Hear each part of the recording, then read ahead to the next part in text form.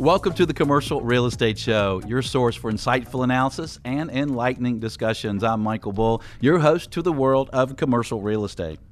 You know, when making business, investment, and real estate decisions, it's important to consider the trends and the future of jobs, spending, migration, and other key demographic factors. Well, today we'll look into these trends and how you can use this knowledge to power your business and your real estate decisions.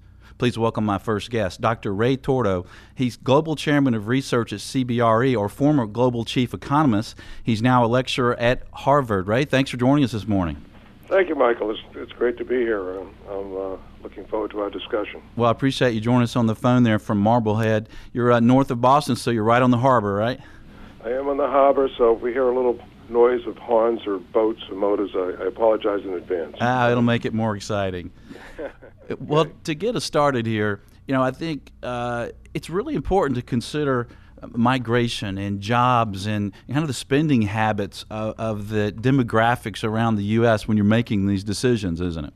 Well, it really is. And when I talk in my class or when I'm giving a lecture in front of associations or groups, I often talk about the fact that commercial real estate is the economy in a box. So everything that happens to the economy happens to commercial real estate, and except we do commercial real estate in a box, right? We make things in manufacturing boxes, we distribute them in distribution boxes, we sell them in retail boxes, we count the money in office boxes, right? So, you know, how the economy goes has a big effect on real estate, and you know what we're going to talk about a little bit today, demographics, is a very important part of that, particularly in terms of the long-term trends, as opposed to what I would call the cyclical trends, you know, the up and down of the economy. But long-term, you know, what drives the demand for real estate is people, and you know, the jobs they have, the incomes they're making, and the preferences they have for where they want to live and where they want to work. Right. And you look at the baby boomers, we all know that, you know, they've been a big factor in the business and industry and real estate. Now we have the millennials. If you will, describe a little bit these different groups for us, if you will. Yes. Well, millennials is the young guys, as I kind of been sort of in the boomer category myself. But millennials are generally people that are born after 1980. And I should mention, Michael, that there is no firm definition of millennials, boomers, Gen X, you know, silent generation. Everybody sort of has a little different variation of the definition. So it's a little bit loose. But generally speaking, the millennials are a cohort that are in the age group of somewhere between 18 and 33. You know, they were born after 1980. The boomers themselves, which is the other large cohort, was born from 1946 to 1964. And the reason millennials are important is that they are the largest group of demographics, or the largest cohort right now. They're even bigger than the boomers. And you and I have been following commercial real estate for a long time, and we know how the boomers have affected commercial real estate demand and created long-term profits or demises for people's fortunes. And so I think real estate investors, developers, transaction people have to keep an eye on what the millennials are doing. I should also mention to you that the millennials are really the best educated cohort of young adults that we've ever had in our history. They're also sometimes referred to as digital natives because they are so savvy with technology. And let me ask you, Michael, have you ever done a selfie? I have to admit I have, but it was with my daughter. So she was the instigation, right? That's right. Well, I was reading a little bit about millennials, and I one of the authors said that you know, they have 55% of them have done selfies, and I had a laugh at that and sort of say to myself, well, I've never done a selfie, even though I do have a millennial living in my home.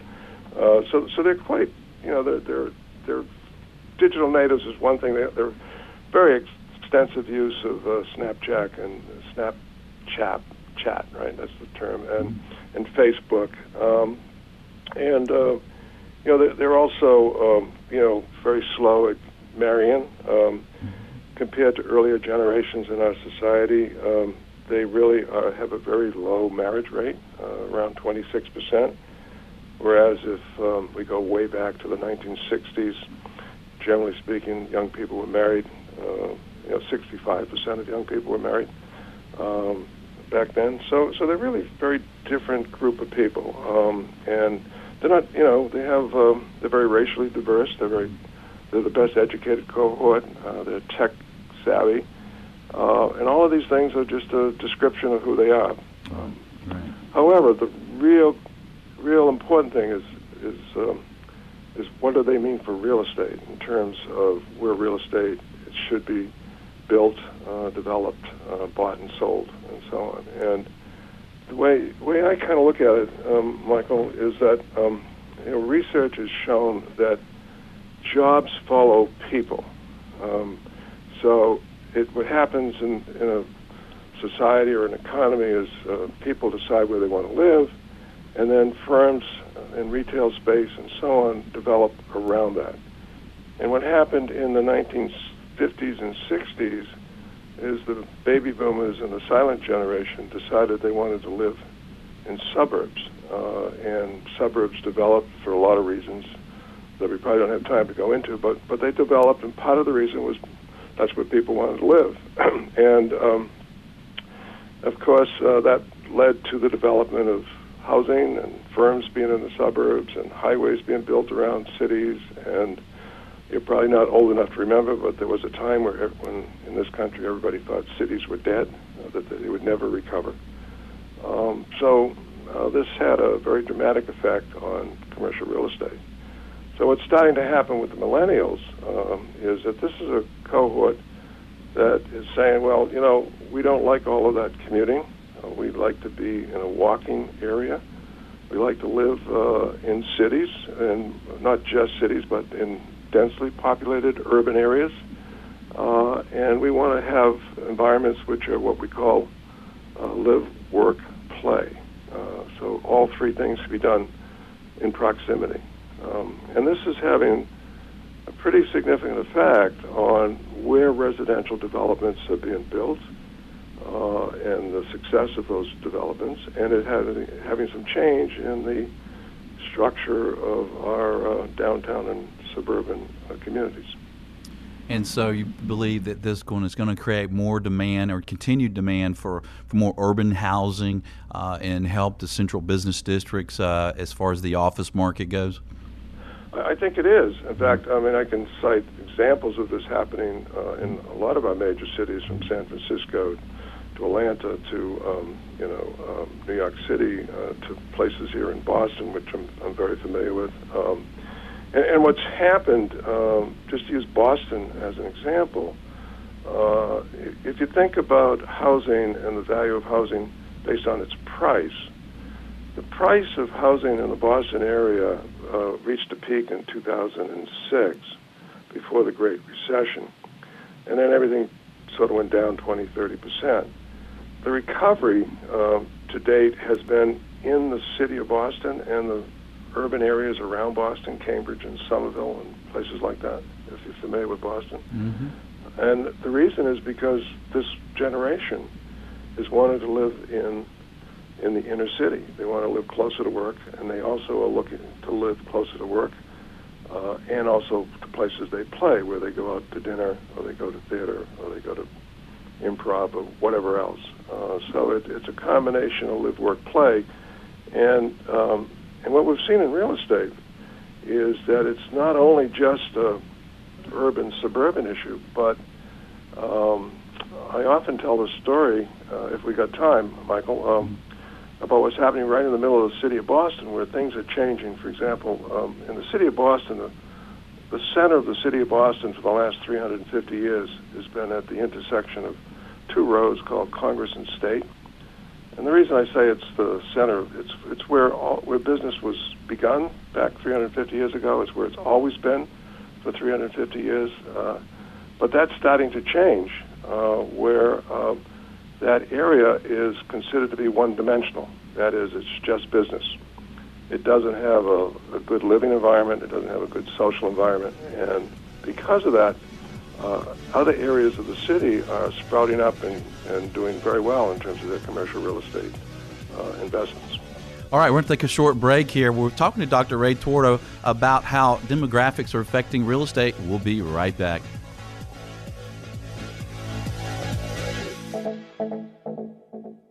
The Commercial Real Estate Show is brought to you in part by your friends at Bull Realty. When your business requires proven performance, visit bullrealty.com or call 800-408-BULL.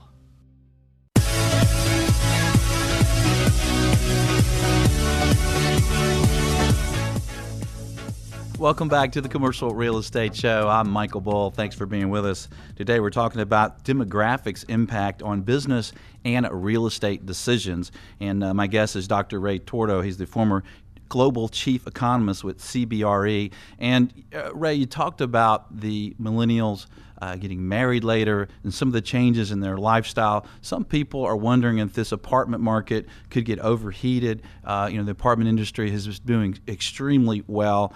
Some cities are having record amounts of new construction. What do you think this demographic impact of the millennials will have on apartments, and how long is this great market going to last? Those are easy questions, Michael. Thanks. Well, let's start with sort of where the demand for apartments is coming from, and I would say that the construction we're seeing, particularly in cities, is being driven by the millennials' desire to live, work, and play in urban areas, and so that's a real trend. And those of us who look at demographics think that trend is going to continue at least through 2020, 2021. So when you ask the question, well, are we overbuilding right now apartments in some of these cities? My answer to that is I do not think so. I think we're building a little bit more than we need. So I expect to see in 2015 the vacancy rates in a number of these cities to rise by 50 to 100 basis points. But to me, that's not overbuilding. Right now, if I remember correctly, the national vacancy rate for apartments is sub 5%, and that's a pretty tight market. It's really the tightest market they've had in my memory. But coming back to the millennials and the apartment market, what's happening here in particular is that you got to be thinking, if you're building or buying an apartment building, will it be competitive 5-10 years from now? Let me give you what I mean by that. What's starting to change, for example, is that the requirements for an apartment building is that do you have an electric charging station in your parking garage? Imagine if you're in a city, you own an old-style apartment building, and you're competing with newer buildings which do have electric charging stations. Where's the tenant going to go, right? Especially if they have an electric charging car. Other things you got to think about in terms of how technology is disrupting, as well as millennials are disrupting things. And again, as I said about millennials, they're digital natives, right? They're very much into the modern way of living. So, do you have storage, not only storage, but refrigerated storage for groceries being delivered during the day while people are at work? That's just a small consideration that's got to be built into the plans of what you're building.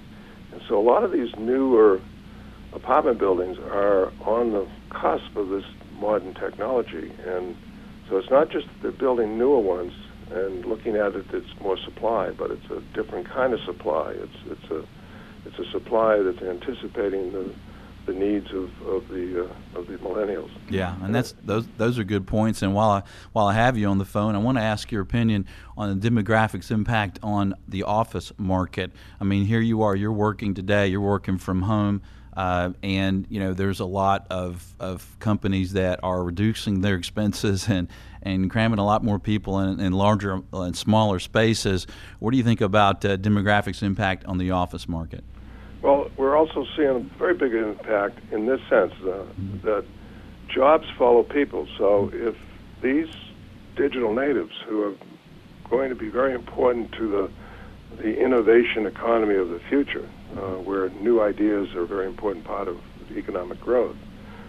You want to be in a place where you can attract that labor. You not only want to attract them or bring them into your firms, but you also want to be able to retain them. And if you're out on a highway somewhere in the suburbs and all the digital natives or the millennials are saying, I want to live in the urban area where I have a live, work, play environment, you're going to find it very difficult to attract that engineer, that software designer, that intellectual professional, and retain them because they're going to want to work in another location.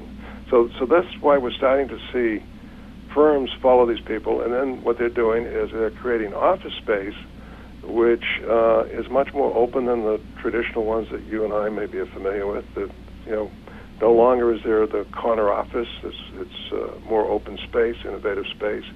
There's a lot of things in the traditional office that have gone by the wayside. Things like telephones. Everybody's got their own cell phone or mobile phone. Things like desktop computers. Everybody's got laptop computers. I teach a class, and I put up a list of things that were in the old office buildings and offices of the past, and one of the things I put on the list was a Rolodex. And a student raised his hand. These are 29, 30-year-old students. And he raised his hand. What's a Rolodex? That's Rolodex. And remember typewriters, too? Before my time. I was in a store with my daughter and son, this old antique store, and there was some typewriters sitting there, and my son actually looked at them and asked me what they were. Doesn't that date you, huh? Yeah. I said, well, look over there. That's called a record player over there, too. Yeah. So they're having a big effect on real estate in a lot of ways that are very subtle.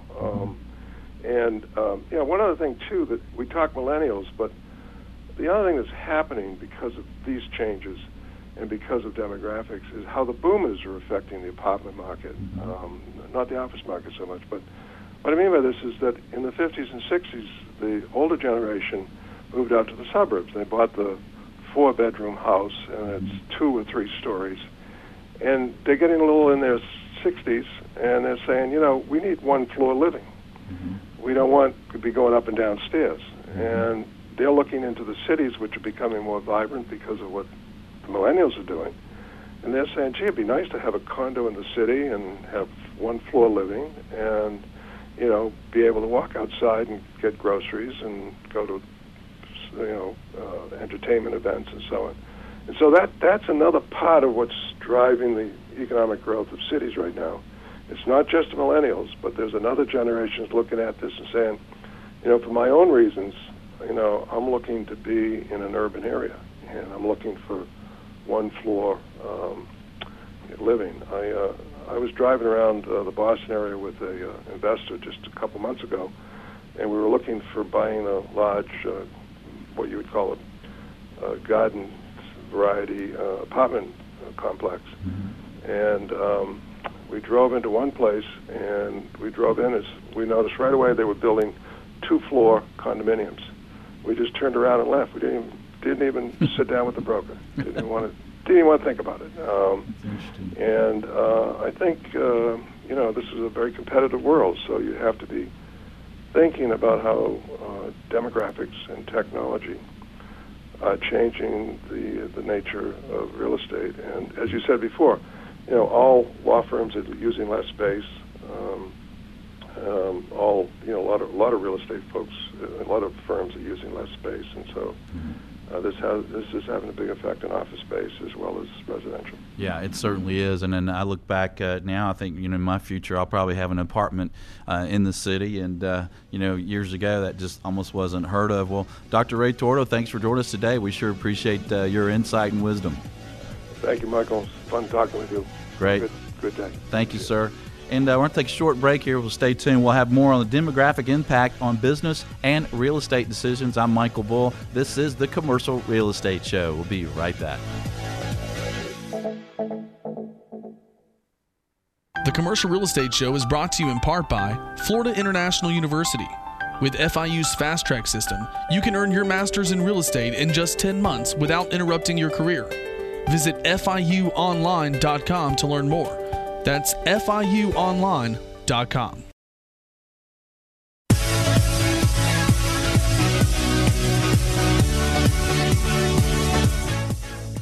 Welcome back. I'm Michael Bull, and this is the Commercial Real Estate Show, where today we're discussing how the changing landscape of spending, employment, and lifestyles impact business and real estate. We'll also share some tips and sources to help you make more informed decisions. Please welcome my next guest. It's Gary Ralston. Gary is the second most accredited commercial real estate professional in the U.S., including designations like SOR, CRE, and CPM. Gary is also a senior instructor for the CCIM Institute. Gary, thanks for being on the show with us today.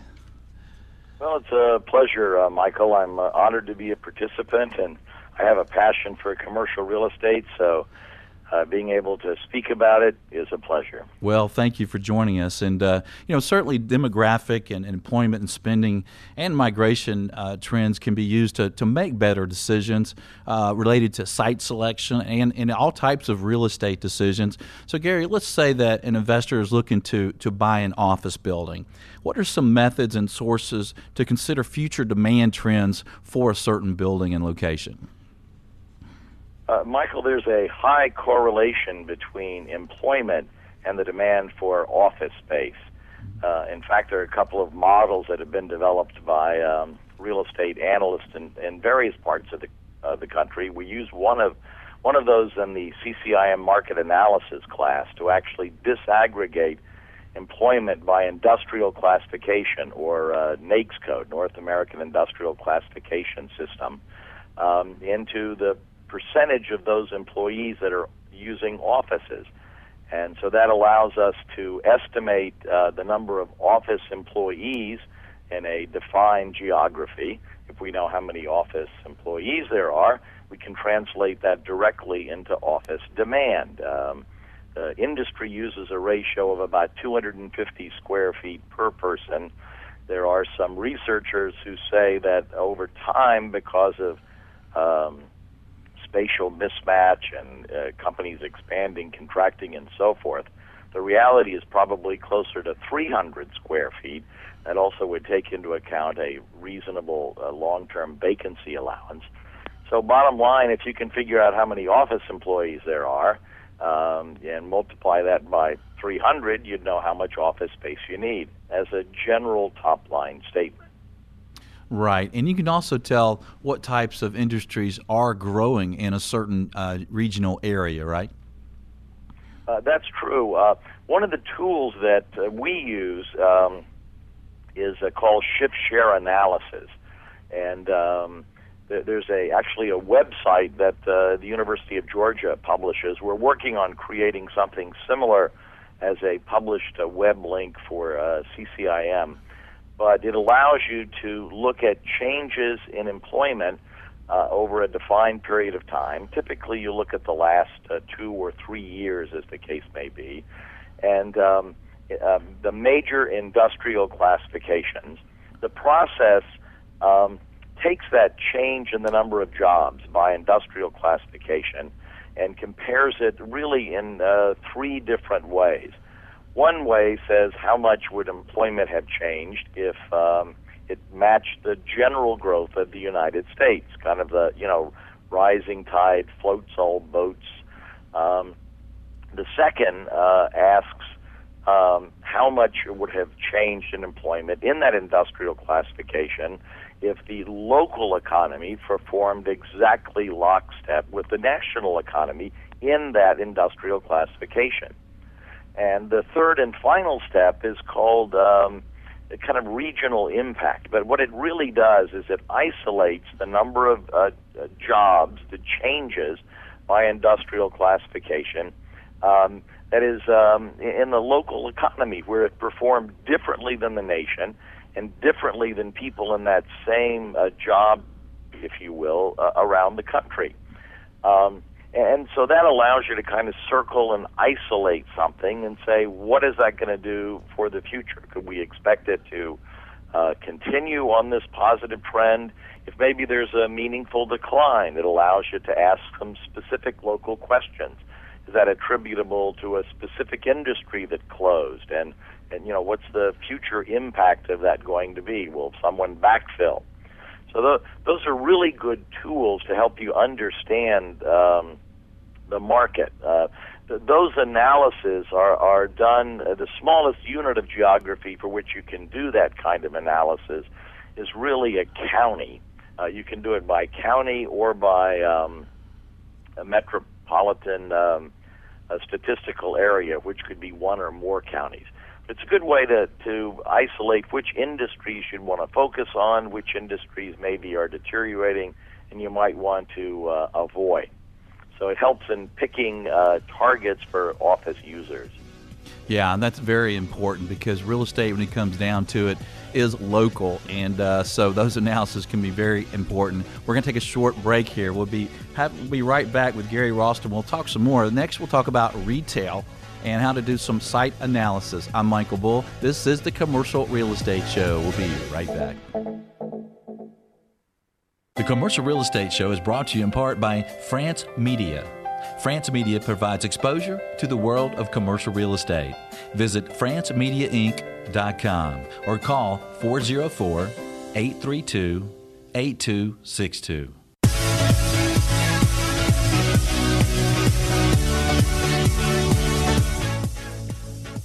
Welcome back to the Commercial Real Estate Show. I'm Michael Bull. Thanks for being with us. We have Gary Ralston on the phone with us, and we're talking about demographics and their impact on business decisions and on real estate. And Gary, let's talk about retail site selection. Whether you're a retailer or you're investing in a business, the right location is key. And retailers are being much more careful about where they place their business. No longer are they thinking, well, the rooftops are just going to come. What are some tips and some sources for looking at the spending habits and best location for a particular retail business?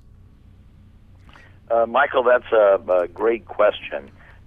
Most retail chains today that have more than 50 stores or so use a rather complex system called an analog fit model, where they take the existing stores and they extract certain demographic information about those stores, and then they apply those as standards to a potential new store location. And the more stores they have, that gives them the larger data points, the more accurate they are. The problem for those of us on the other side of the table, the landlords and service providers, is we don't know the exact sales of all the existing stores of a retailer. So we have to do a little reverse engineering. And that's really the key to success in retail real estate. The first step in that reverse engineering starts at understanding the geography. So we look at a market area and then a trade area as something that we try to extract demographic information about to prescribe a location for a retailer. The market area is often something that could be as much as 5 or maybe 10 miles, or if there's a lot of density, maybe just a few miles. It typically is a commercial corridor, and it connects two other commercial corridors, and you would tend to isolate that using traffic counts. As an example, there's a project we're working on now here in Florida that the market area is 6 miles. It's a east-west connector between two north-south U.S. highways. And we break it down into trade areas by looking for repetitive occurrences of major retail chains. In this particular case, how many Walmarts are there and how many grocery stores are there? Well, there happen to be 2 Walmarts and 2 public supermarkets in this 6-mile stretch. So it doesn't take a rocket scientist to say you clearly have 2 trade areas. That allows us to then isolate that smaller area, which is about 3 miles, and look for retailers that are missing, that might even be in the other trade area, or have locations that are in the perhaps larger geography but are not represented in that particular trade area. And we can then look at the number of people that live in that trade area, and there's a very sophisticated computer program done by ESRI that the CCIMs have modified that generates a report which shows allocations of disposable income for the people in this defined trade area, this geography, And so we can see how much they'd spend at a drugstore, how much they'd spend at a grocery store, how much they'd spend for hair products. So it gives us the ability to reverse engineer and make really good decisions about retail tenants and locations.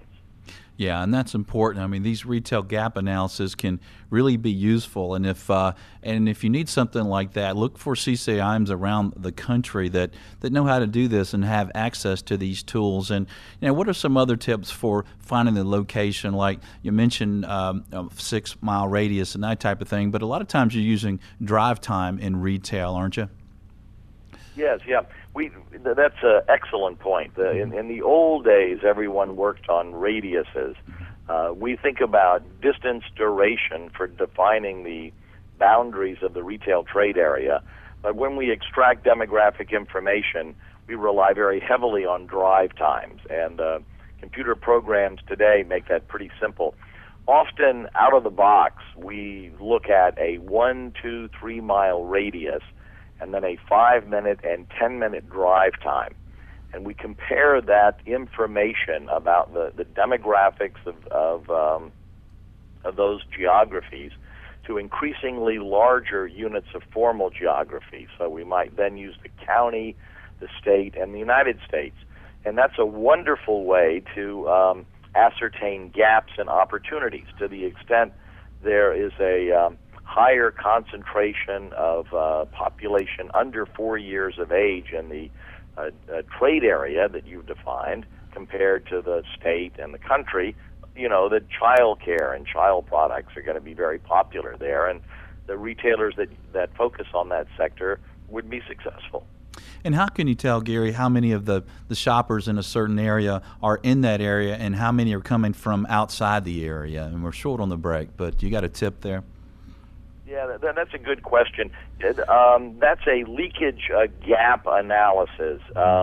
Displaced sales is what it's called. And it's really reliant upon certain large generators. You'd have to make an adjustment if there's a big employer or a big draw like a regional mall. Mm-hmm. That's right, because you might have an outlet mall or you might have a vacation area where a lot of vacationers are, right? Well, that's true. We've done some work since we're close to Disney, which takes into account geographies where very few people live there, but there are a lot of tourists and visitors with second homes, etc., that are wonderful spenders, so to speak. So the ratio we use to adjust for that is household and housing units. Yeah, in the country, it's about 12%. Some of those geographies you have to adjust for. Yeah, I know. My wife and child, my daughter, spend a lot when they're down there. Stay tuned. We'll have more from Gary Ralston about the factors of demographics on real estate decisions and business decisions. We'll be right back. Does your company provide professional services to the commercial real estate industry? The Commercial Real Estate Show is an excellent way to reach your target audience. For advertising options, visit commercialrealestateshow.com or call 888-612-SHOW.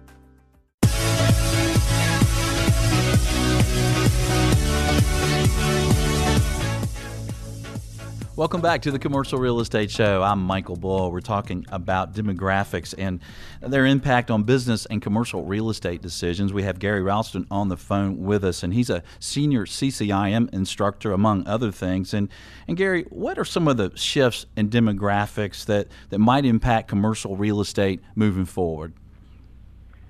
Michael, we often say that real estate is space for people. It's space for people to live in, work in, shop in, store things in. So in the very simplest terms, when you analyze demand, it's just people. How many people are there? And there are some shifts going on in the country which have been happening for a decade or two, but are intensifying. For example, we think about it nationally as the big three, California, Texas, and Florida. About 27% of the population in the United States is concentrated in those three states. But those three states, over the last 3 years since the 2010 census, account for about 45% of the growth in the United States. Wow. And that's really a good thing. More people creates more demand for real estate. The other part of that is jobs. People tend to follow jobs. And so if we mirror the same thing with, job creation, the last 2 years in jobs, the kind of 2012 through 2014 numbers, the United States created about 4.9 million jobs. So we're back to now peak employment in the country. Non-farm employment's a little north of 139 million. But if we look at these three states, the three states, California, Texas, and Florida, account for about 25% of the total jobs, but 40% of the growth. So 40% of the change in jobs over the last couple of years are these three states. It's where people are moving, and that's really good. It's good if you're there. It's not so good if you're in maybe Detroit or New York. Florida, in fact, is, by some demographers' estimates, actually passing New York, and will now be the third most populous state with about 19.7 million people. So it's nice to be in Florida where the sun shines. It's nice to be in Texas where they're just printing jobs. That's right. Well, in closing our show today, what is a tip that you could leave our listeners with related to using demographics and some of the trends with employment and shopping to help them make better real estate decisions? There are really two publicly available sites, which are the source for data, the basis for the comments that I made today. Mm-hmm. The Census Bureau has a subset called Quick Facts, which allows you to extract demographic data for states, for counties, and for cities. And looking at how your city compares, or county, the counties are really the most consistent unit of formal geography, how it compares to the state and the United States will help you to make better decisions about what's going on. The Bureau of Labor Statistics Economy at a Glance gives you the same information, jobs disaggregated by NAICS code, supersector, down to the county level. And those are some great sources, and we'll put those sources on the website here so that you can grab them. And Gary Ralston, really appreciate you being on the show today. Thanks for your insight. Well, it's a pleasure to always interact with a fellow CCIM, Michael, so thank you very much. Well, thank you, sir. And if you'd like more information from Gary, his website is srdcommercial.com. That's srdcommercial.com. And thanks for being with us this week. Be sure and join us next week. We'll have Brian Bailey with the Fed, and we'll get the Fed's view on commercial real estate. And be sure not to miss a show of special interest to you. Sign up for a once-a-week email announcing the show topic at commercialrealestateshow.com. We have some great shows coming up that we will share the trends and the future of all the different commercial real estate sectors. So thanks for joining us. Until next week, be sure that you always lead, learn, and laugh, and join us for the Commercial Real Estate Show. The Commercial Real Estate Show is brought to you by Florida International University. Earn your commercial real estate master's degree in as little as 10 months. Visit FIUonline.com. And Bull Realty Commercial Brokers, a great place to do business. Visit bullrealty.com. And France Media Publications and Conferences. For exposure to the world of commercial real estate, visit francemediainc.com.